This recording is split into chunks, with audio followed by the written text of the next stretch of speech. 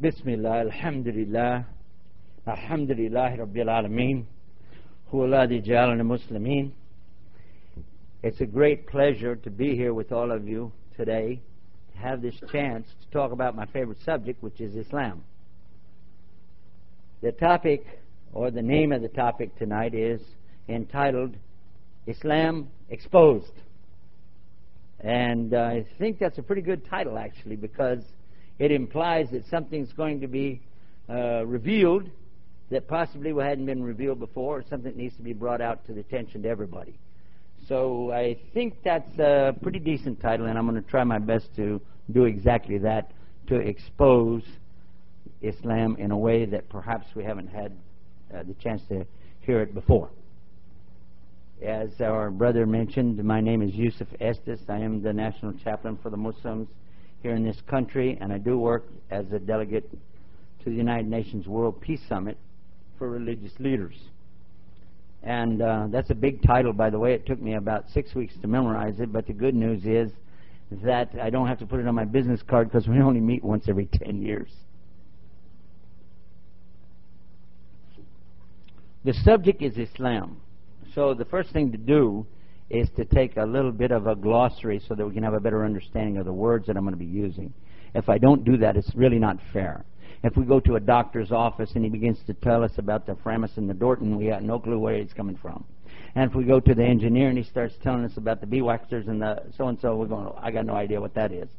So in order that we will be basically, as we used to say in church, singing out of the same hymnal or the same page, so we're going to have a little bit of understanding of what some of the words mean, and that will help us. When I say this, I'm actually meaning that, so that we don't have a misunderstanding. So give me a few minutes for that, if you will.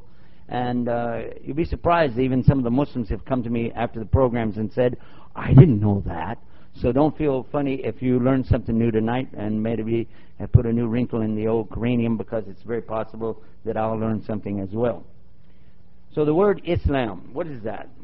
It's a word that we don't translate. It's an Arabic word. Okay? So what does it mean really? The word itself, linguistically, it comes from the Arabic language. Arabic language is an ancient language, very old. It's one of the many Semitic languages, such as Hebrew, Aramaic, and the Arabic, and so on. Phoenician languages are related. They go way, way back. And the Arabic language is root-driven. That means that you have a lot of roots and then you work with prefixes and suffixes. In the Arabic language, many of the roots are 3 syllables. The root will be in 3 syllables, pronounced after each of the syllables. There are no vowels in the Arabic language, so that means there's 28 consonants. Makes it a very big language. Now watch this. The root for Islam is salama. That's the root. From this root, we get the meaning, when we come to the word Islam, 5 things. By the way, I always try to look for something that has like 5 things or 10 things, because I have 5 fingers and 10 fingers, so this works out really good. The first thing is, it means surrender. And you think of it in terms of putting up your hands and totally giving up. Surrender. The second word that comes out of it is submission. Submission means that you're going to agree to terms.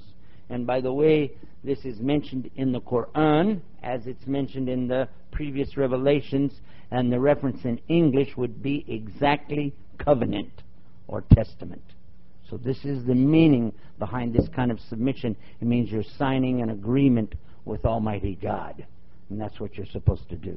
So that's the second word, is to submit. And the third word is obey. The best way to bring it to English, obey. And the one who has obeyed or followed through on what he said he would do. You sign an agreement, now let's see if you perform. In finance, we know what that's all about. You fill out a credit application, and then you sign an agreement, a contract. You're going to pay back so much money, and then we're going to find out real quick if you can do that or not. So this is the third word, obey. The fourth word is sincerity. Now this shows the purity or the sincerity behind which it's done. In other words, would you still do it even if nobody's looking? Or would you still do it even if nobody knew? Like some people make a commitment People ask us to make a commitment of so much a month's charity that we'll give to some good organization. And we all say, sure, we'll do that. No problem. But if you found out that now nobody will ever know that you did it, you won't even get any credit off your income tax, would you still do it?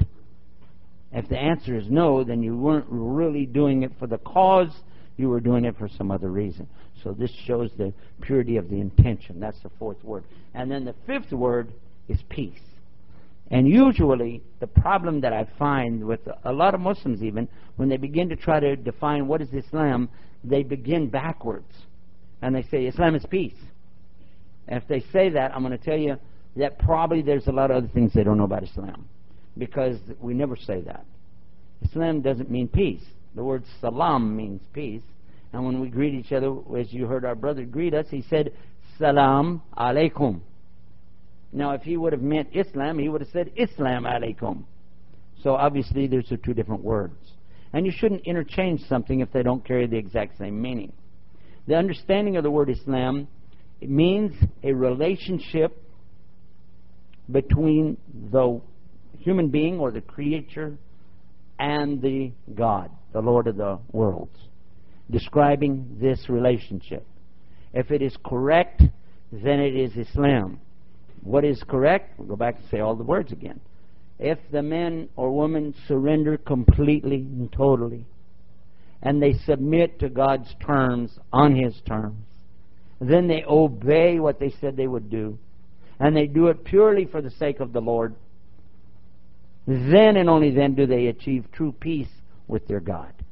And it doesn't mean peace in the Middle East, although we could sure use that right now. But to be very clear about this, Islam means the description of the behavior between the person and their Lord. You have to understand it that way, or else it's hard to go anywhere from there. The second word I want to mention is the word Muslim. For those who are Muslim, those who grow up in Arabic countries especially, cannot understand why you don't get that right away. He just described Islam, but don't you understand what Muslim means? And we're going, no, I don't know what you're talking about. It happened to me. I was down in Florida on a radio show last month.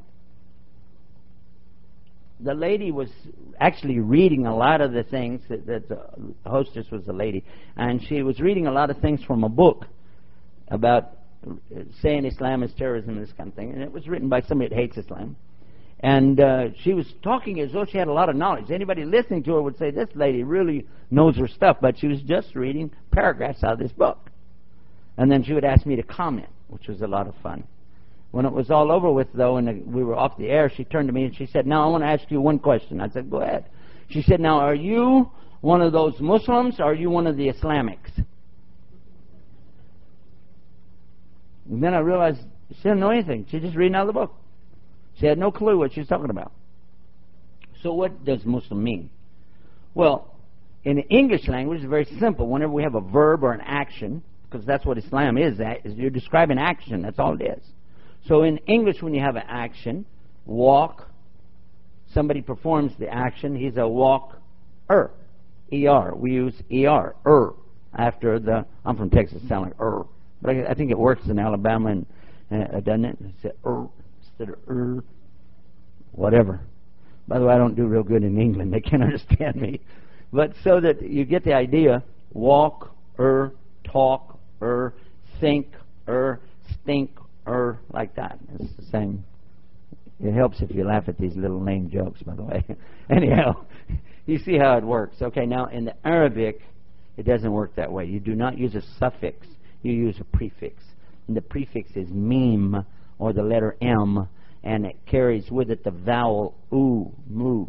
So when somebody azans, that's the call to the prayer. When they call the people to come to the prayer, they say Allahu Akbar, Allahu Akbar. That is the adhan, and the one doing it is the mu'adhin.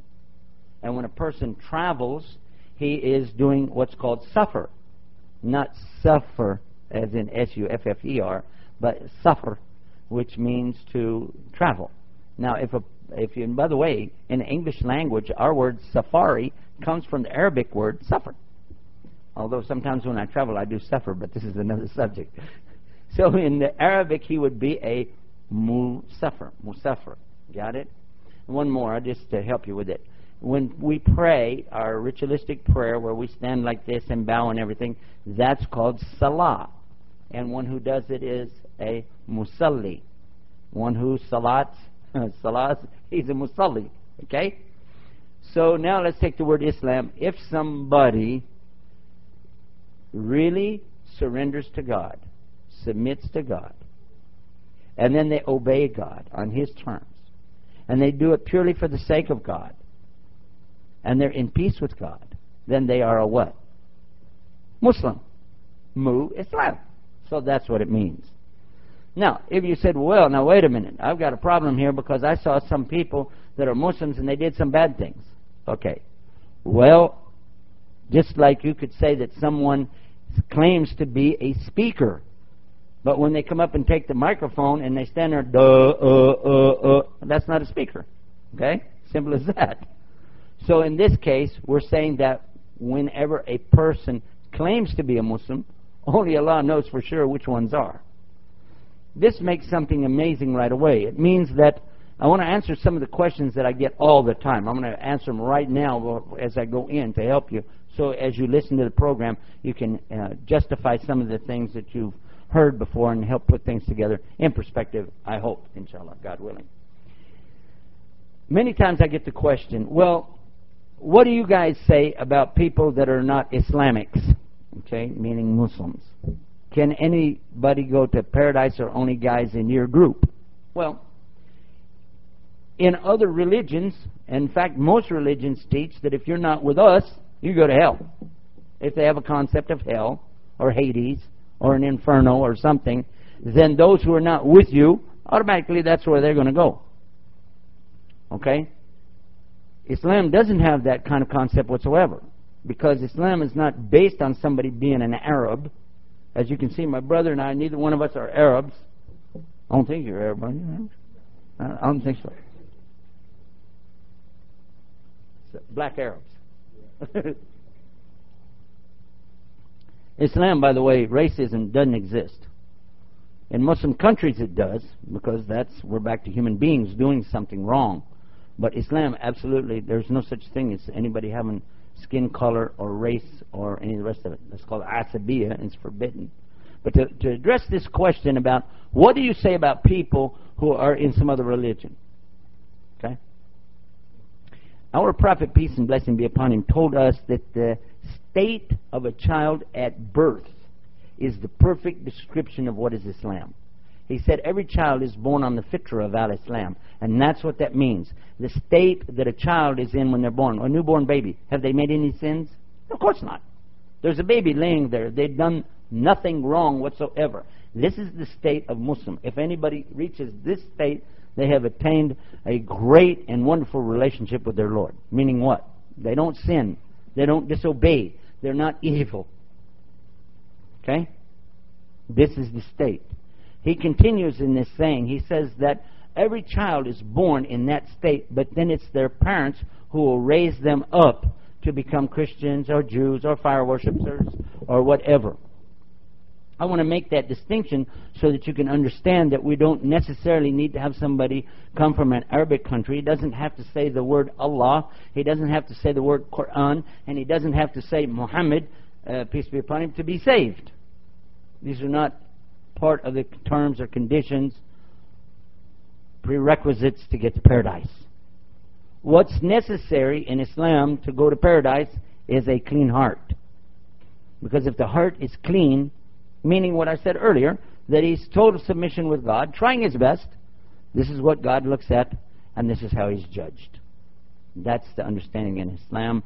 So that means then that what? Yes, we know that people who were Jews, who were Christians, who were Muslims, who were other religions, go back and pick anything you like. As long as they recognize there's God and they're trying to have the right relationship with God, then who's judge over them? Who? Who's their judge? Me? No. The real judge. And it's up to him on the day of judgment to say who's who. Another question that usually follows that one is to say, well, what about your clerics or your your muftis or your leaders, your preachers and so on, what kind of status do they have in the paradise? Again, in other religions, we're told that this so-and-so priest or this minister or this pope, so on, all of them, they have such high-level rank with God that certainly they're going to be in a place you can't even get to. Okay? I even know one particular religion, the more money you donate, the higher you get up in their paradise. And that's amazing, you know. But I don't want to go into that. I'm just saying that so you understand the concept of what's Islam. Our Prophet, peace and blessing be upon him, told us that Allah Almighty, God Almighty, is going to start the fire of hell with the scholars of Islam who preached it but didn't follow it. May Allah save me and all of us from such a thing. Start the fire of hell.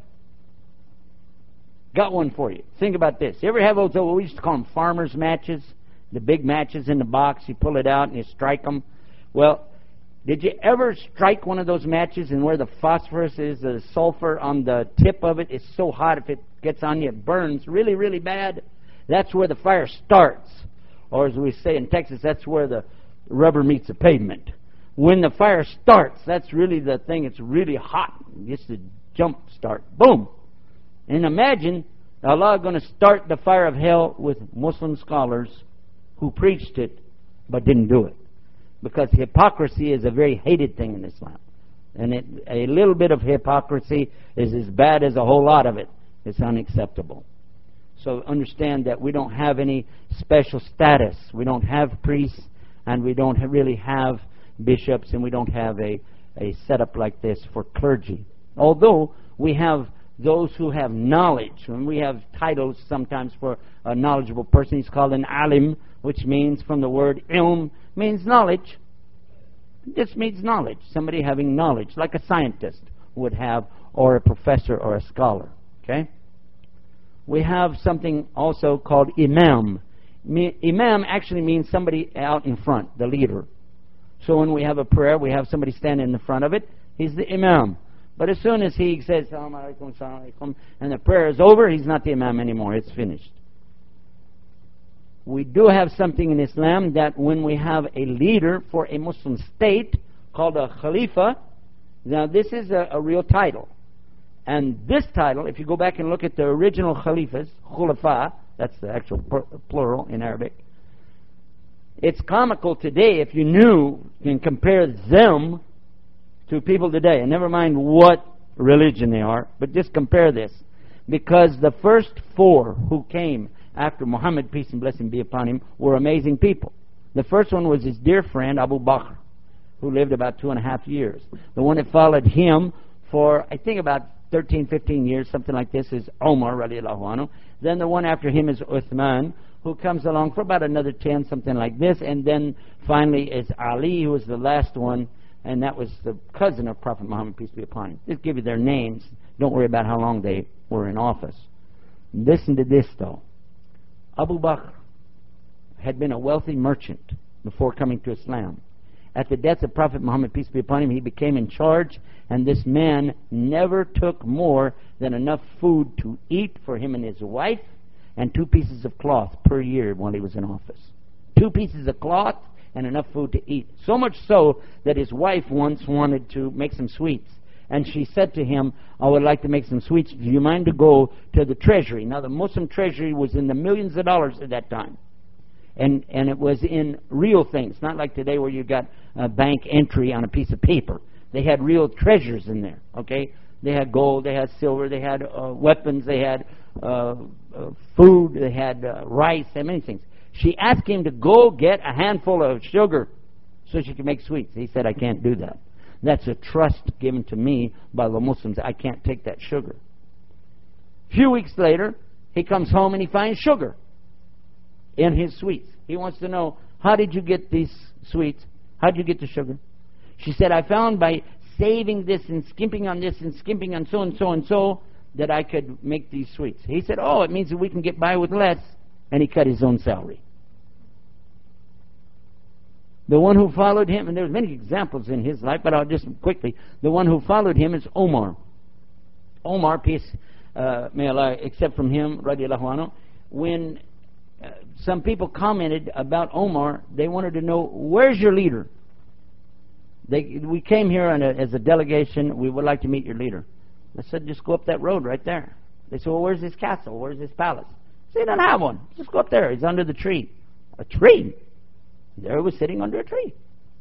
Other people noticed that when he was giving a speech, talking, his gown or his dress that he had on had 13 patches, and 2 of them were made out of leather. Is it one? Maybe one made out of leather. I don't want to get anything incorrect. Because this is very important to understand that what we know about these people has been preserved for 1,400 years. Even, like I said, the number of patches on his gown is not fabricated. This is not something somebody came up with. He said 20, he said 19. No, it's 13. And I think it's one that was leather. You say, well, how important is this? Let me explain something to you so that you'll know.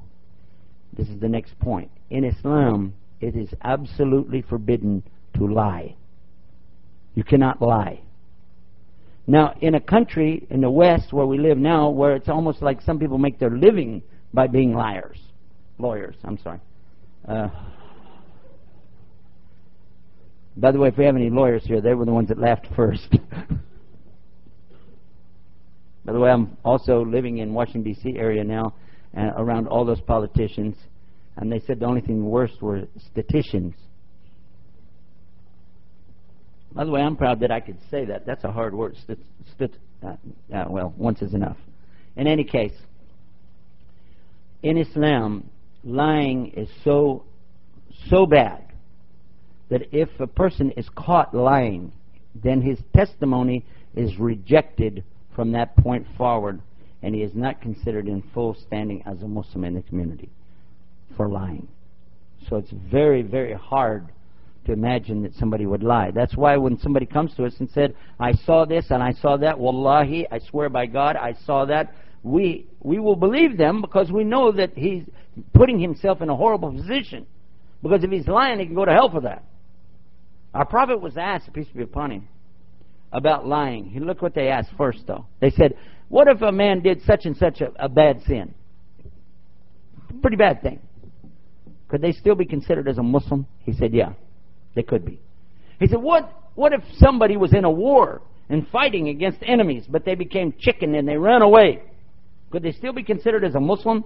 He said, yeah. Then they said, what if he told a lie? Could he still be considered as a Muslim? He said, no. No. Again, I'm going to mention we're in the West. There's not a big premium on telling the truth. They're really not. You say, oh, come on, why did you say such a thing? All right. What month is this? Hello? Yeah, you know where I'm going, right? What happens on the 15th of this month? Huh? Yeah.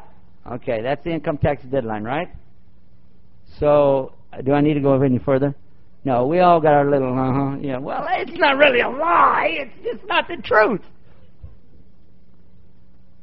Some of the things that, by the way, lately I've heard, like I said, I live by Washington, and some of the things that I hear now that are amazing me, the terminology that they have, something that's called disinformation. How many of you heard about the new thing called disinformation? They're using it now in a way to propagate something so that they can, quote unquote, catch terrorists. Disinformation. You know what it means? It means the opposite of information. What do we call that? A lie. But they're calling it disinformation. And it's exactly this. And we know it's not true. A lie. One more time, just so you can get this. As you're growing up as a child in Islam, nobody's lying to you about telling you about our religion, about our social structure, about how we get along with each other. Everything is based on truth, truth, truth. Okay? And for the benefit of those who grew up in this country, I'm going to ask you one question, a rhetorical question. How old were you when you found out there was no Santa Claus?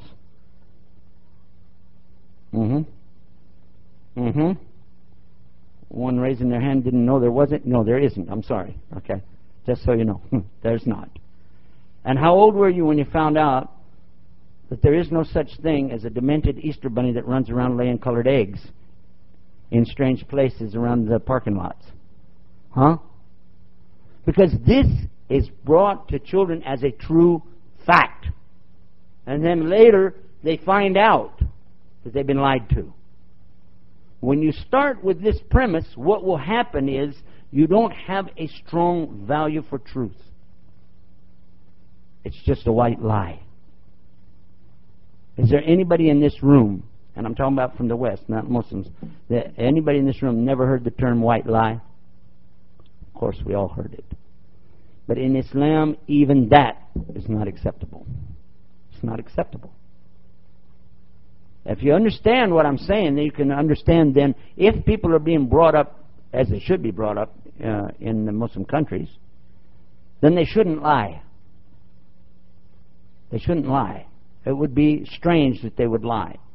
The more that you focus on this, then go back and consider testimonies that we've heard from people over the last 10 or so years talking about what's going on in Islam, and consider about what's happening over here and what's being said is happening over here. Maybe it will help all of us to get a better understanding of what's really going on. And that's my real purpose for being here. If you thought I was here to apologize for something, I didn't do anything, so I ain't apologizing. But I would love to share with you the truth about what Islam really is. And after I mentioned what's Islam, I mentioned what is Muslim. There's a very important thing which must be mentioned immediately following that, and that is the Quran. Most of the times I have heard the Quran described as the holy book of the Muslims.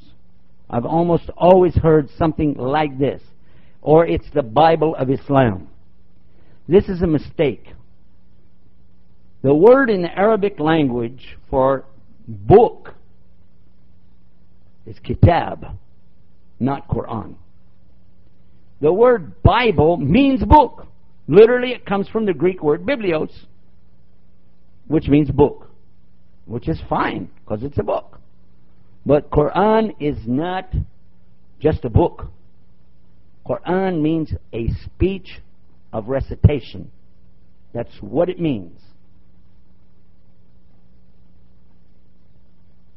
And the root means reciting, or the verb, and then one who does it is a qira, one who does that, and the emphatic order to tell somebody to do it is iqra. And when the person accepts that and begins to do it, he is doing Quran. Okay? So it's only when you hear it is Quran. When you read it, this is another word, mushaf, which means sacred scripture.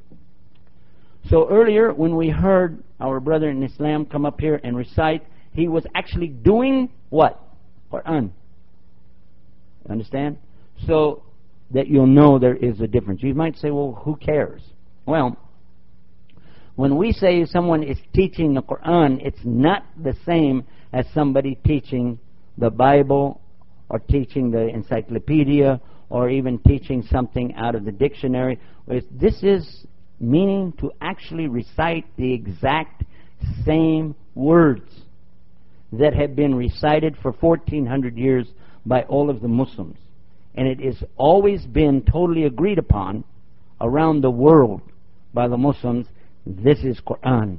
And if a person deviates and brings different words or leaves words out or sentences out, it's not considered Quran anymore. Even 2 verses, which someone did that when they translated to English in Arizona, and he, for whatever reason, did this thing, tried to make it in English, tried to change the meanings, and he left 2 verses out. No Muslim on earth will accept them, what they're doing, or these people as Muslims, just because the 2 verses not being there. They're at the end of chapter 9. If you have a, by the way, we have some Qurans over here, and they tell me that if you would like to take one, I just said one, but these are not for Muslims, by the way, brothers and sisters. If you want some, we can fix you up, but these are for our guests. And I know you have some ideas you'd like to give one to somebody, but this tonight here is for our guests here, as well as the tapes and so on that are over there. I didn't mean to stick a commercial in here, but I guess you guys are used to watching TV. You don't mind Just put a little commercial in here and there. What I wanted to emphasize here was the fact that truth is a very important commodity in Islam, and the Quran is considered haqq, which in Arabic language it means absolute perfect truth. When Quran comes, we don't argue with it.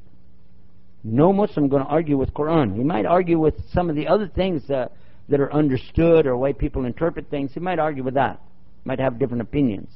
But when it's Quran, it's Quran. That's it. So that you know, there are 114 chapters. The Quran is divided into 30 equal parts for recitation purposes, so you can recite 1/30th every day. At the end of the month, you've recited the entire Quran. It is memorized in the Arabic original language. It is not considered Quran if it's translated to something else. It's considered only interpretation and meaning. It means that if anybody really wants to be a scholar in Islam, they have to learn the Arabic language. Otherwise, they're not a scholar. Simple as that. I don't care how much they know. If they don't have the Arabic language and the classical Arabic language, and they have not memorized the Quran cover to cover, we don't consider them a scholar. We consider them a knowledgeable person, a nice person, kind person, but not a scholar. This is important also when you consider a judge in Islam. If we have an Islamic state and we have a judge, before he can ever put on the robe, walk up there, and we don't really do that, but suppose he wants to come up and pass judgment, one of the first things he has to have is this classical Arabic language, the memorization of the Quran. In addition to that, memorized many books of traditions, oral traditions that have been handed down from Prophet Muhammad, peace be upon him, since 1400 years. He has to have this kind of memory, or he's not allowed to even apply as a judge. Then he has to have his background in Islamic jurisprudence, and they have to be a doctor in it. Why do you bother to go into that, Yusuf? Why do you want to tell us that? We came here for something else. No, I want to show you the integrity that's expected in Islam. That's why in Islam, when we hear certain things from others and then they charge us with it, we're mortified. We can't believe that things that are being attributed to us, things that they see their own group do. I will mention, without saying what country, I don't want to hurt anybody's feelings, a particular country where I was visiting some years back. And while I was over there, a leader of a particular religion, I'm trying to be very generic, being politically correct, a leader of a particular religion had been exposed for having had sex with his congregation. Okay? Not one, congregation. At different points in time, he videotaped it, and he was blackmailing the congregation members with this, and it came out, and the pictures were out all over the news, and they were talking about this in public. As a result, the government, although a lot of Muslims live in that particular country, the government put that down, and they scooped up all the newspapers and put the newspaper company out of business.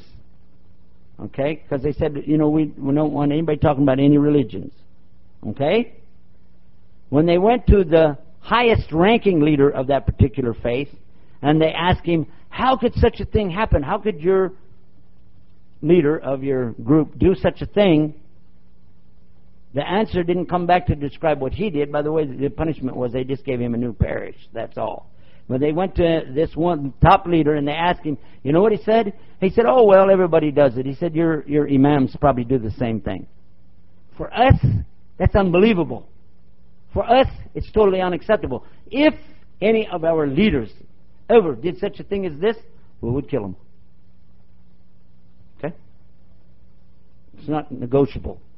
Because this is the scum of the earth, and an example has to be set. So if you wonder why Islamic law is so hard, because it's based on truth. On the other hand, now let's go into Islamic law, jurisprudence, or Sharia. Sharia is very beautiful because it's in place to protect the innocent, not the guilty. We live in a society over here that work very hard. We work very hard to protect the guilty. You don't think I know what I'm talking about, but guess what? I spend a lot of time in prisons. I spend a lot of time in the federal, in the county, in the city, and the state penal institutions, and I know these guys firsthand. And when they get on that witness stand, oh, and when you see them sitting in the court and you think, oh, poor baby. But when you hear them confess with their own mouth, a 15-year-old boy told me he had shot his friend right in the face with a gun. And he told me point blank, he said, I'd do it again. And you know why? Just because he insulted the guy's gang, like the Crips or the Bloods. He was in a group, and this boy said, your gang is, and he used a bad word. And he pulled a gun out and shot him right in the face and killed him. The kid he grew up with. And when I looked at him, you know what? I couldn't help myself. I'm a bad boy. I looked him right in the face. I said, your gang is a, and then I said the word in his face. I said, this is nuts. How are you going to try to act like you're a Muslim and you do something like this? It's totally out of Islam. This is a way at the other spectrum. We're not even talking about the same thing. If anybody can do something like this, it's not Islam. And I don't have any heart for the people who do this, because guess what? This is what I said. They'll do it again and again and again. Rehabilitation is for people who have a conscience. Rehabilitation is for people who have a soul. Rehabilitation is for people who will repent. But if you've got people out there that they're just looking for the next opportunity, they'll do it again. And don't think just because people can look you in the eye and smile while they talk, that that's a real good old boy. Down in Texas, when we talk about somebody, oh, he looks you in the eye, though, when he talks to you, all that means is he can do what? Lie with his eyes open. Because this is a serious subject. When you start talking about law for all of the human beings, if only one human is going to make the law up, what do you think he'll do? He'll make it in his own favor, right or wrong. Just think about it. If somebody told you could have the whole earth and everything in it right now, and you make the laws, are you going to make any laws against yourself? I don't think so. I really doubt it. You will make laws that are compatible with what your thoughts or your background or your ideas are. So the Islamic law is in place to do what? Islamic law is in place to protect everybody and be fair at the same time. So that's why it puts such a value on truth. Some of the issues people ask me about are in adultery. They say, well, looks like Islam's pretty tough on adultery. Well, first of all, let's look at what adultery actually is, and then we'll talk about what Islam really does do. And we need to be honest. Right? Okay.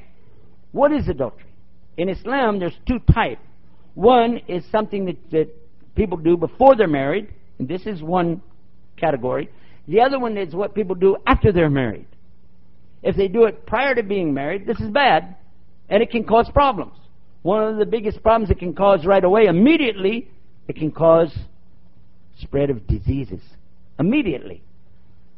Down the line, it also causes birth of children who are not from parents that are supporting and loving and raising the child together. It's no family situation. Then you have problems of dependency on the society. Then you have these psychological things. Then you so and so and so. So this is one category, and the punishment for it is what? It's not killing anybody. But if they do it in the open and they're caught right in front of everybody, then they'll be punished in front of everybody. But when things are not out in front of everybody, then this can be dealt with quietly in the home and take care of the parents. We'll talk to the other parents, try to work things out. Let's get this boy and this girl married to each other, and then that'll solve the problem. Okay? That's how the Islamic law deals with it.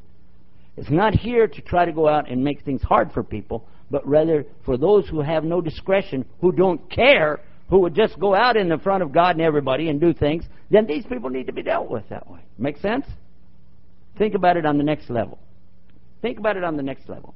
That if a person is married and they go to somebody else while they're in a marriage relationship, what is the damage that this causes? A lot.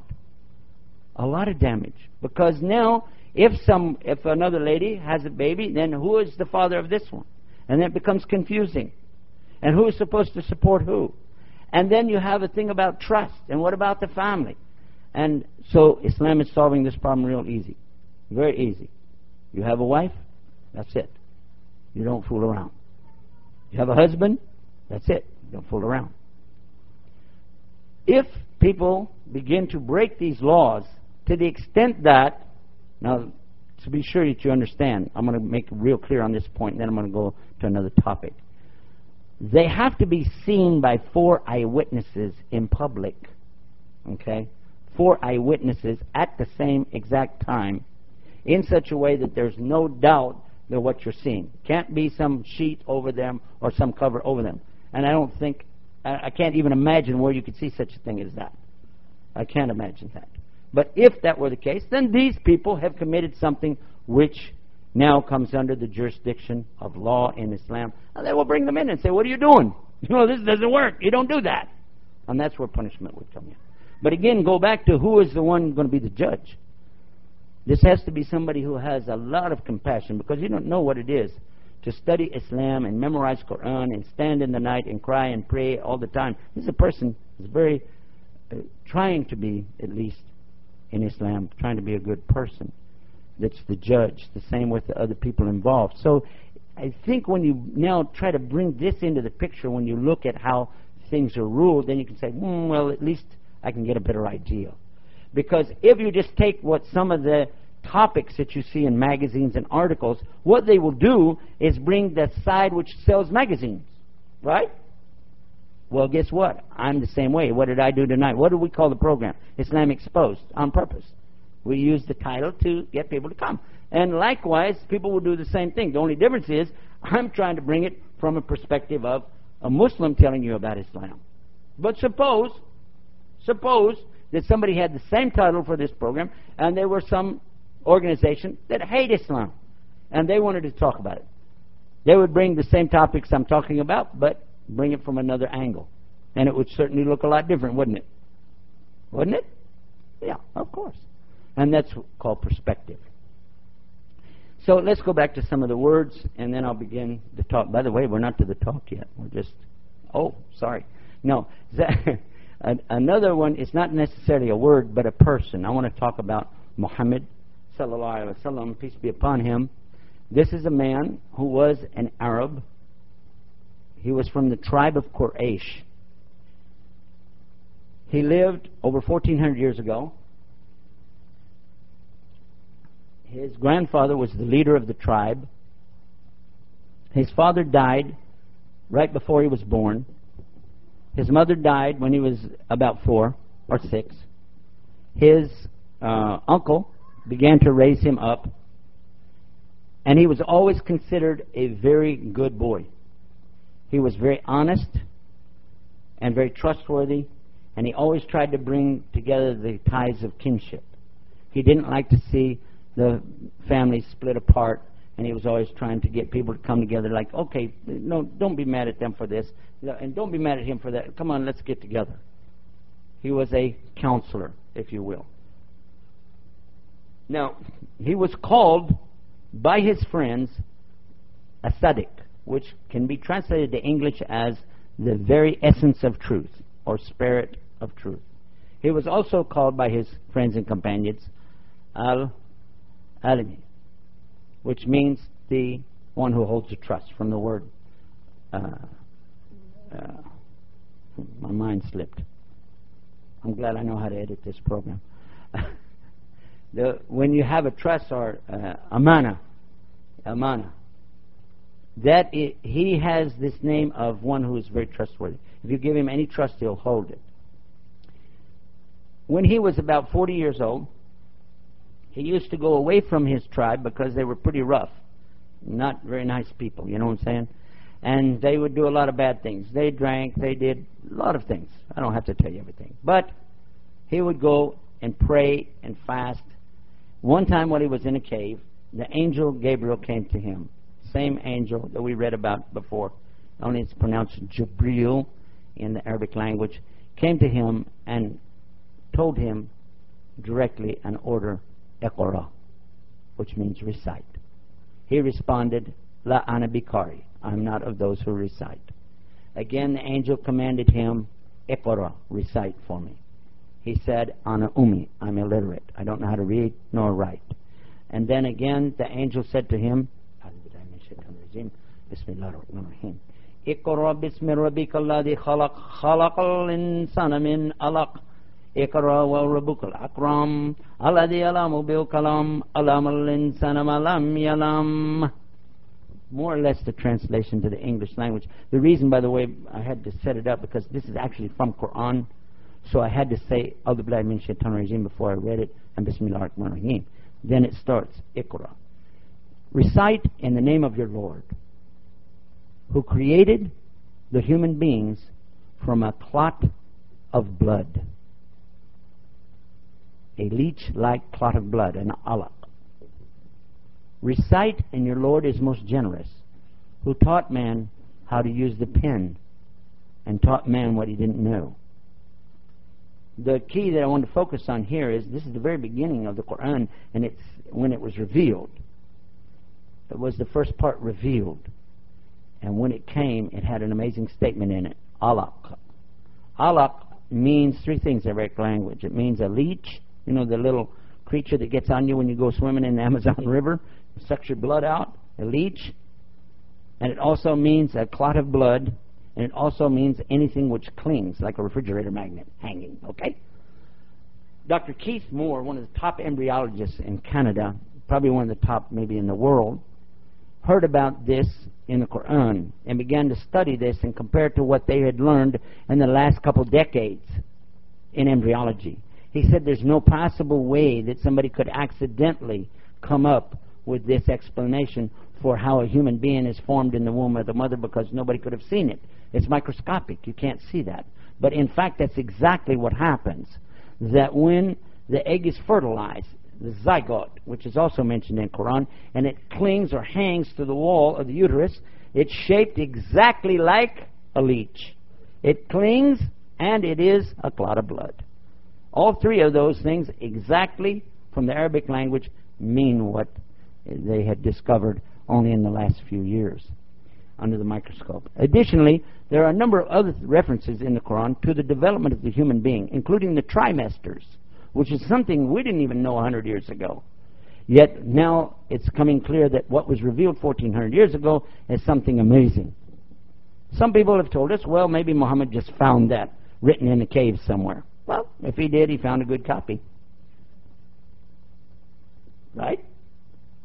Then it would be amazing that he would be so honest on everything else and then all of a sudden lie about finding this great copy of something that's ancient. That would be amazing. Additionally, there's some of the other points in there that I don't want to say the Quran is a scientific miracle. This is not the approach that we use. But certainly there are things, everything from the development of the human being to the earth itself, how the plates on the European continent reach down with long finger-like things called autad, or tent pegs in Arabic language. Something that nobody knew until the last century. Additionally, mentioning about the seas that don't mix, which was discovered in the 1970s. There's two seas coming together at the Gibraltar, if you know where that is, and they come together, but they never do actually mix together. What's his name? Jacques Cousteau was going to do a program about that at one time. I don't know if he ever did it, but this is an amazing thing mentioned in the Quran. Additionally, well, I'm going to go to the end of my little thing because I want to cover so much, and I don't have time to talk about the Quran really. But just to mention that, how about space travel? It says in the Quran in Surah 55, verse 33. It's easy to remember, right? 5533. But check it out. We have them over there. There's a gift. You can take it and look at it. I'm going to write it down now so you'll know. 5533. Go look at it. And it says, O you assembly of men and jinn, try to transgress out of the earth's atmosphere, and you'll never get out of the earth's atmosphere. Illa bi sultan. I'll give you the Arabic now, because it's so sweet. The Arabic language is so powerful that those two words, illa bi sultan, actually it's three words, illa bi sultan, except with a very huge might and authority and power. You know, the sultan, the word sultan in English, like king or something like this, comes from sultan, meaning the one in authority or great power. And when I read it, I didn't get the meaning of it. Because the first time I went through the Quran, I didn't, wasn't really expecting this is something from God, until I went back and read it again another time, and I was on a website for NASA. And I saw one of the pictures that they have at Cape Canaveral at liftoff, and the huge billowing smoke coming out of the bottom of that rocket ship as it's taking off. And I snapped, oh my God. Because when I buy fuel for my car, I buy it by the gallon. You know what I mean? And the prices now, it's getting to the point I'm thinking about buying it by the eyedropper. But when they buy the fuel for the spaceships, they measure it by the ton. So definitely that's a lot of power that it takes to get that rocket ship to go through the Earth's atmosphere. And again, you could say, oh, well, it was a lucky guess. Well, maybe it was. But let's look at the rest of what the Quran is telling us. The Quran starts out with something amazing. The very first words are, well, at first there's a prayer, it's 7-verse prayer. But after that, there's no introduction whatsoever. It doesn't tell you, like in some books, humans, when they write books, they'll say, once upon a time, or it all started like this, or in the beginning, but it doesn't start like that. The Quran starts with these words, ذَلِكَ الْكِتَابُ لَا رَيْبَ فِيهِ. This is the book wherein there is no doubt. That's an amazing thing to say. That means you're challenging people from the beginning. The Quran offers the following challenges. This is a book without any doubt. Okay, right away you can say, well, let's go through it and find some doubt. In the Quran, Allah says, have they not considered if it was from other than Allah, it would have many contradictions. In another chapter he says, if you're in doubt about it, bring a book like it. And in another chapter he says, bring 10 chapters. And in another one he said, just bring one. Just bring one. And to date, hadn't happened. Let me explain when we say bring something like it. The smallest surah in the Quran is so short that we can teach it to many of the children here tonight. The first thing I'm going to say is not in the Quran. A'udhu billahi minash shaitanir rajeem. I seek refuge with Allah from the condemned devil. Bismillahir Rahmanir Rahim. In the name of Allah, most gracious, most merciful.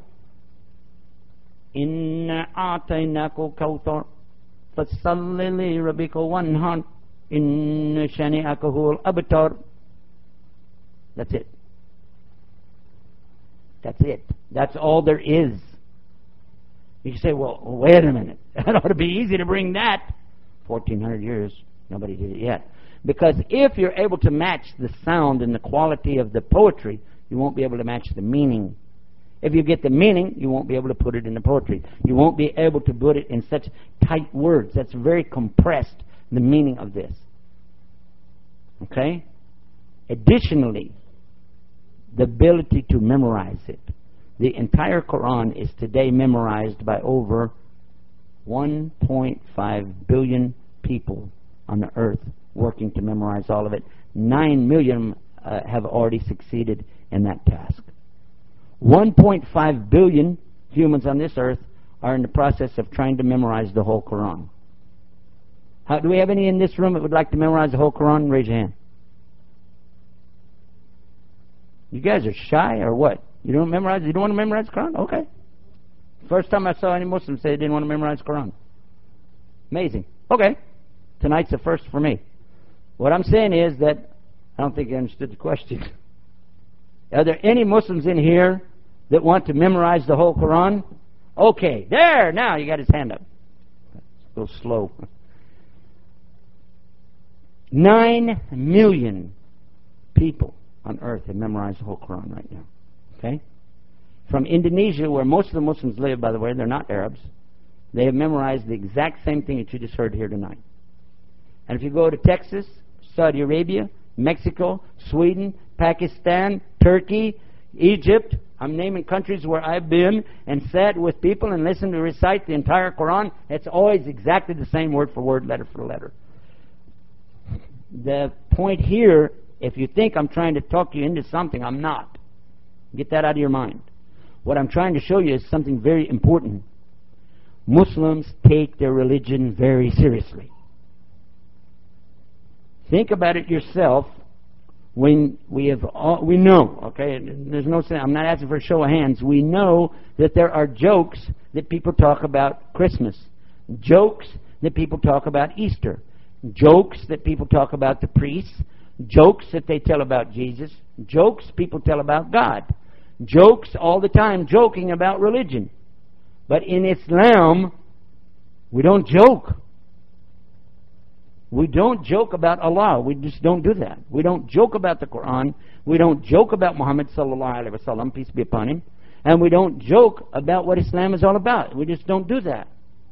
In fact, to show you how serious it is, a Muslim in India about 12 years ago by the name of Salman Rushdie wrote a book making fun of Islam. That's all it was. Immediately, Muslims everywhere were ready to do this guy in. He had to run and hide. Of course, that helped him sell a lot of books. I don't know what he did with the money while he was hiding. Probably changed his name to Frank or something else. But in any case, that book became so much in demand, they had to reprint it. Has anybody here read it beside me? It's a worthless piece of trash. Didn't have any meaning to it. It's nothing. Any high school student could write a better book than that. It was nothing. But the fact that somebody making fun of Islam, the Muslims went out to see, what did this man say? And I think they probably made him more rich than anybody else.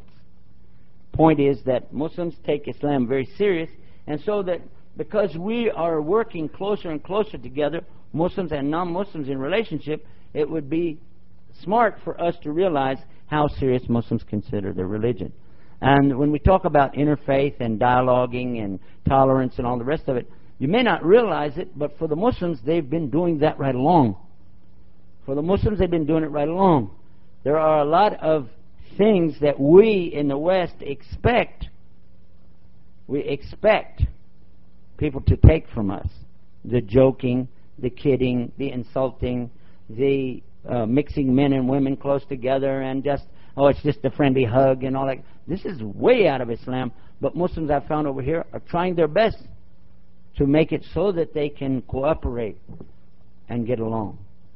So I would just like to bring that side of it. Now, guess what? Make you feel better? I really am through with the speech now. And they're going to start bringing in some food in a few minutes. But in this time period right here, I would like for you to just do one thing. Just begin to reflect a little bit on some of the things I said tonight. I don't expect you to take everything I said to the bank and try to write a check on it, cash it tomorrow. What I do expect, though, is to at least look at it from another perspective. Then examine the materials that are being presented here, and it's free, and take it and read it and think about it. And then if you don't believe in God, that's fine. But if you do believe in God, then just pray. And just ask God just simply, God, guide me to the truth. And then He will do that. If there's a God, that's His job, not mine anyway. My job is just to lay it out and tell you how it is. So we talked about what's Islam. We talked about who are the Muslims. We talked about the Quran. And we talked about Muhammad, peace be upon him. We talked about the condition of the Muslims. So now it's your turn, and I'm going to expect that you've written some questions, and I hope that you'll pass them up to the end, and the gentleman over in the end will bring them up. And then after our break, we're going to have some food and fun. And after that, we'll come back and try to deal with some of your questions. And I hope, inshallah, which means God willing, that I'll do at least a decent representation of giving you the correct answer. Now, I would like to give you some references. All of the things that I said tonight are actually published. Okay? And I will tell you how to find it. First of all, on the internet, you can go to the website www.islamtoday.com. And while you're on the website, you can visit a lot of the pages there. We talk about such subjects as the Quran and Muhammad, peace be upon him, about what's Islam, where it comes from. Then we talk about the people who have left other religions to go to Islam and what their stories are. We also talk about the leaders of other religions who have given up the frock, so to speak, turned in their collar, so to speak, to become Muslims, and what their stories and what they encountered. That's under something called Priests and Preachers Come to Islam. Additionally, we have a place called email, and that's where you can really do it. Whatever we missed tonight, you haven't lost anything. You can send it in an email or have somebody email for you. Just get your question to us, and then we'll do our best to get it back to you. Likewise, if we run out of material tonight, you can request it be sent to you or some of your loved ones that you would like to know about, have them know about what we talked about. Just request a Quran or information on different topics, and then we'll be happy to send it to them. We'll pay the postage and everything. Through the same place, islamtoday.com, and then you'll find where it says email. That pretty much wraps up what we had to talk about tonight, exposing Islam. And I hope in so doing I didn't hurt anybody's feelings. I hope I didn't step on anybody's toes. But where I'm from, we have a saying, and it works real good with Islam, is tell it like it is. And that's how it is. And I hope that, inshallah, God willing, that I have a chance to be with all of you again, and you'll stick around for the food and the questions. And alhamdulillahi rabbil alameen, huwa alladhi ja'alana muslimin, wa salatu wassalamu ala rasulillah kareem, wa ala alihi wa sahbihi ajma'in. Assalamu alaikum wa rahmatullah.